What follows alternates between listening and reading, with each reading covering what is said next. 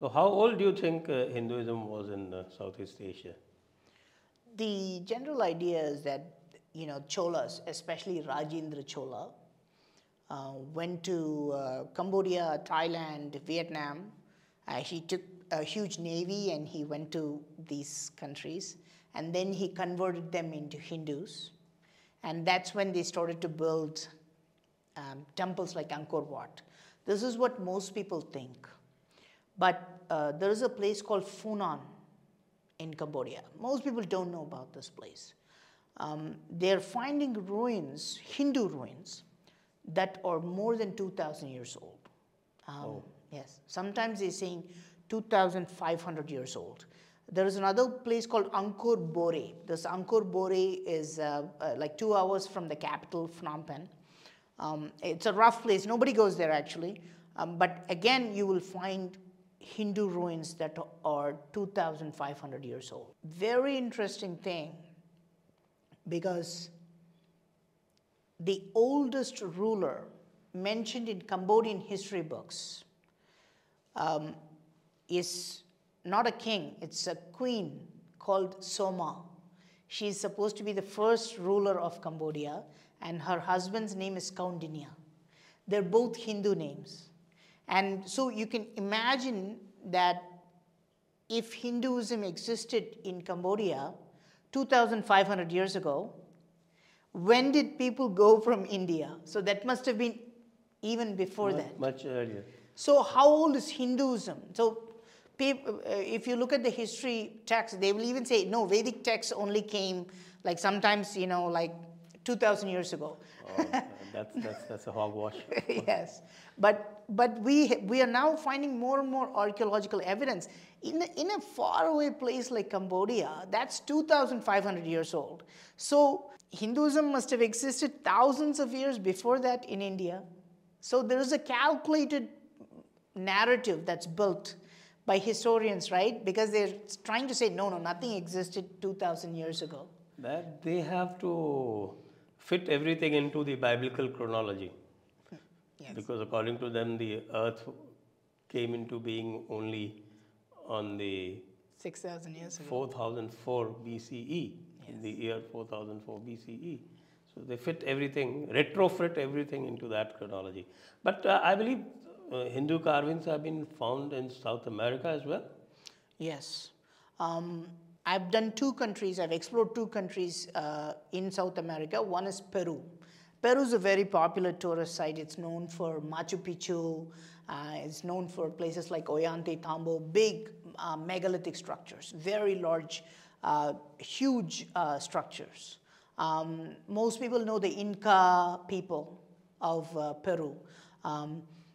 So what's happening is that you will find a lot of similarity between their structures, their beliefs, and Hindu structures and Hindu beliefs. For example, you will see they have snake gods. They call their snake gods as Amaru. This is the same as the Sanskrit word Amar, meaning immortal gods. And their main god is called Viracocha. It's very similar, again, to the Sanskrit name. I like to say Viraghosh, because we have Ashwagosha, Buddhagosha, Brahmagosha, and then I believe that Viragosha went from here, and that's what their history also says. This Viragosha comes from the sea. So we can see a lot of similarities between the culture we have in Peru and the culture we have in India. But nobody goes to Colombia. When I went to Colombia, because Colombia is known for these drug cartels because of Pablo Escobar, I think he is Pablo Escobar. Yeah. Nobody went to Colombia because it's like a dark country. But after his time, now it's open for tourists. When we went there, we found amazing similarities to Hindu structures. They have one god who looks like Ganesha. He has a long trunk, and the country doesn't even have any elephants. I don't think South America has any elephants. So how did they carve a statue with a trunk? So when we went into remote parts of Colombia and we talked to the locals, and I have this on tape, the locals say, no, this is a Hindu god. The locals say, they didn't know the name Ganesha, but they say, no, this is a Hindu god. This is the Hindu elephant god. I've seen this in the movies, and we worship this in Colombia. And we can see Nagas on top of lingams in Colombia. We can see Dwarapalakas guarding the main statue. So we can also see another statue called Swarna Bhairava. He's also known as Vice Ravana. He puts a long cylinder into the ground looking for gold. We can see all these gods in Colombia as well. Now, South America is very far from India, but I think that somehow they're the same culture, they're the same civilization. We just have to understand how we went that far. Right, right. What do you think about the pyramids of Egypt? Do they predate Indian temples? The general idea is that, of course, Egypt has spectacular temples. I mean, spectacular pyramids, right? And they're well preserved. The oldest pyramid in Egypt is about 4,600 years ago. This is the pyramid of Saqqara. But we have an even older pyramid in India. This is actually in Bareilly. Okay. This is in a place called Ahishetra in Bareilly. This is a remote place. Mostly nobody goes there. But this is a giant pyramid built at the time of Krishna. So it's built about 5,000 years ago. This is the oldest pyramid that's older than the Egyptian pyramids. Now, if you look at the temples, you can understand that the temples are somewhat of like pyramidal in shape. But when you go to Cambodia, I've seen two proper Hindu pyramids. They're not just like temple shaped. They're two pyramids. One is in a place called Kokar. It's a giant pyramid. And on top, at one point in time, they had a huge crystal lingam on top of the Kokar pyramid. Okay. Yeah, it's in a forest, and today we call it Kokar. Back then, the original name of Kokar was Lingapura, meaning it's the town of lingams, absolutely, right? yeah. And there is another pyramid that is also, now it's called Bakse Chamkrong. This is right next to Angkor Wat. This is again a Hindu pyramid built in Angkor Wat. So I think that if we explore enough, we will realize that Hindus built the first pyramids, and later Egyptians took it from us. That's great. That's new information that I'm getting. And coming back to the way the temples are constructed, the philosophy behind them, of course, it's very clear that we have the evolutionary principles built into them very deeply. So obviously, they do not believe in creationism. Well, we don't know. I don't understand if they fully believed in creationism or if they fully believed in evolution. The main difference between Hinduism and other religions, like for example Christianity or Islam, is that they encourage all types of thought process. They encouraged it. Like you can even be an atheist, or you don't have to go to a temple for 50 years. You can still be a Hindu.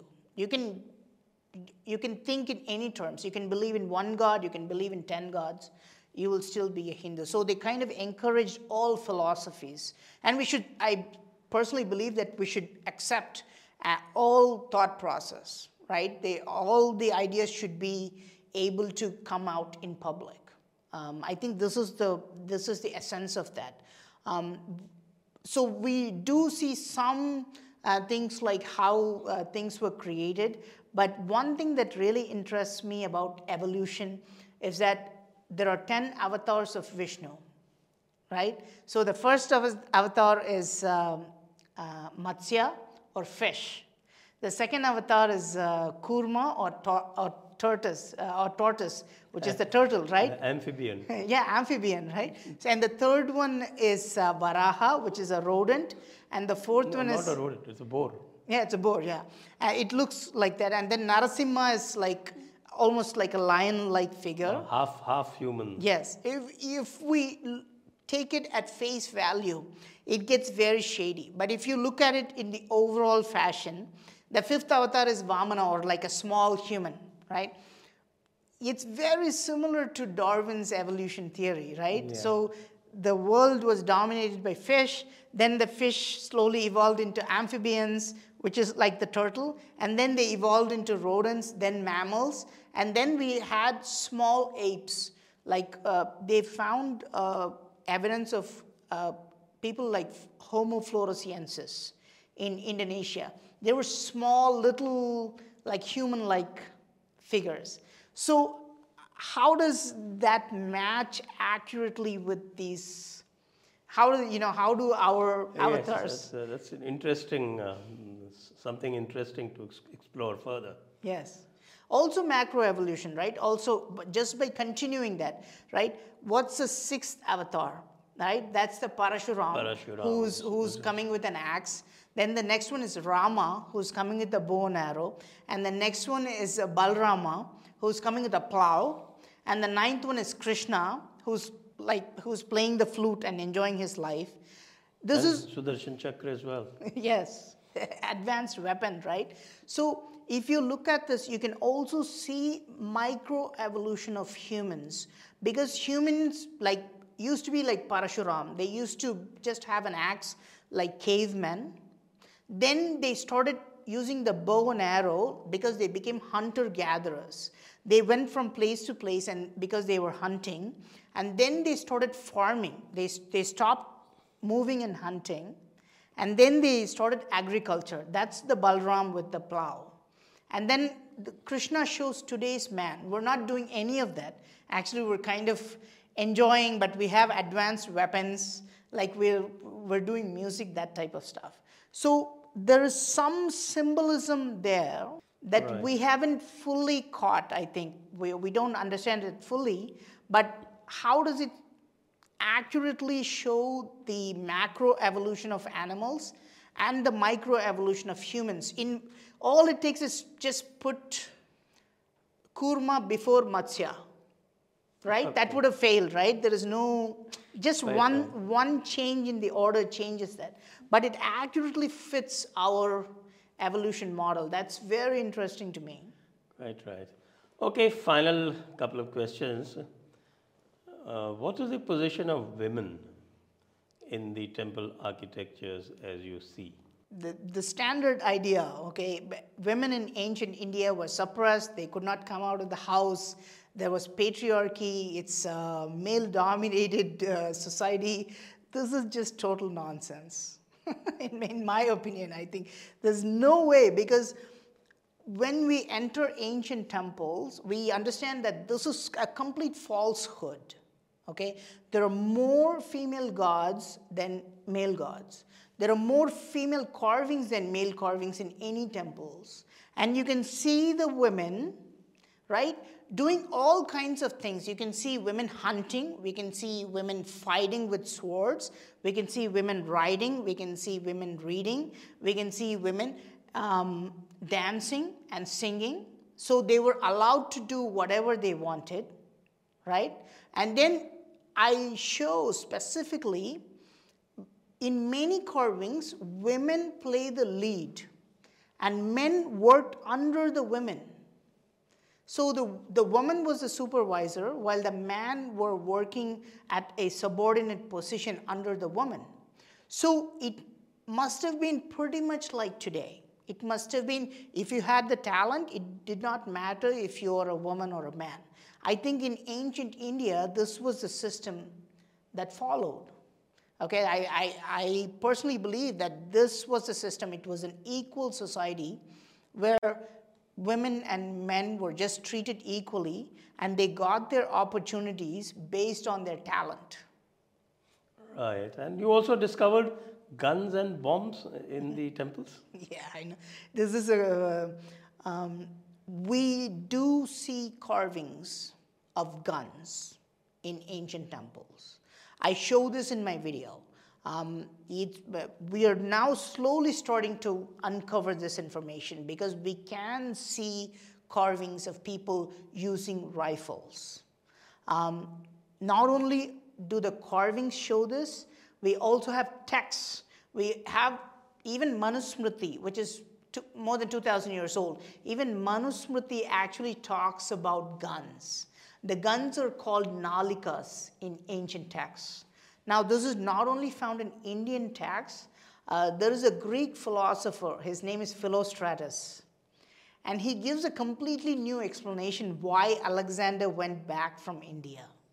Okay, what's that? So, according to Philostratus, the Greek philosopher, Alexander's army came to some parts of India, and he mentions the part, this place is between two rivers, river Ganga and Bias. And when Alexander's army came in, the Hindus were just quiet, but the army, when the army came close to the fort, the Hindus attacked them with weapons of lightning and thunderbolt. And the entire army just went back. Philostratus gives a new explanation saying that they were just quiet, but then they hurled thunderbolts and lightnings at us, and they caused great damage. I can only understand that as bombs and gunfire. Right. Okay, and then there are carvings which actually show a grenade. Like you have a grenade in one hand, and you can see the pin in the other hand. Many people think, because we don't fully understand history, many people think grenades were used maybe 200 years ago or something like this. No, in Jerusalem, they actually found 1,000-year-old grenades, not carvings. They found grenades. Actual grenades. Yes, actual grenades which are 1,000 years old, okay? Because they examined the contents inside, and they knew that if that thing was thrown on somebody, it would explode. So we will eventually find that ancient Indians used guns and explosives, right? I mean, we've been celebrating Diwali for how many thousands of years with fireworks? It shouldn't be new to us. I think fireworks, understanding gunpowder should be basic. It should not be something that Europeans or Chinese taught us. Quite right.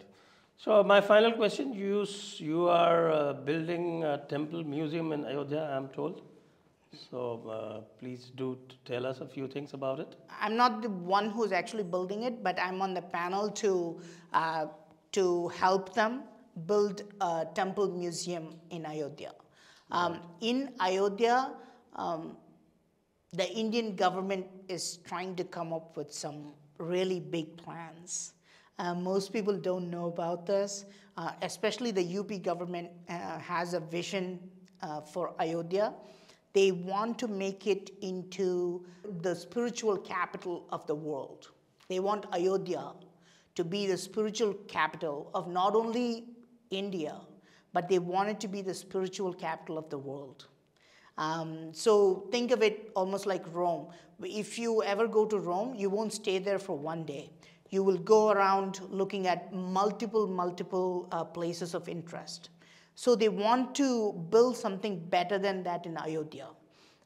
Which is why, of course, the Ram Mandir is there. But when somebody comes from, let's say, Germany or Israel or something like that, they won't just come see the Ram Mandir in Ayodhya. So they want to build other structures showing the Hindu revival. They want to build museums, heritage centers, etc. So one thing we're trying to build is a museum of temples.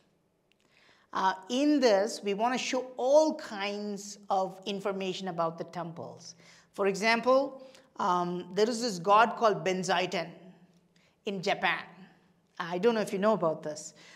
Even today in Japan, before the kids go to write their exam, they will go and pray to this god called Benzaiten. This is a female god.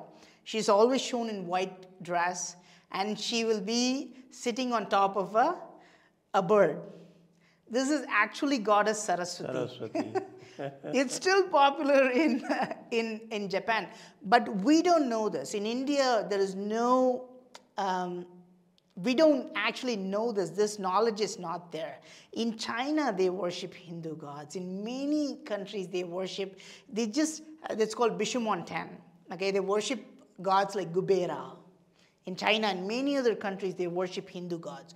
They know that they worship Hindu gods, but we don't know that Chinese and Japanese worship Hindu gods. So we want to put all this information in the museum, to see how far Hinduism has reached around the world and what kind of temples were built. What are the types of architecture?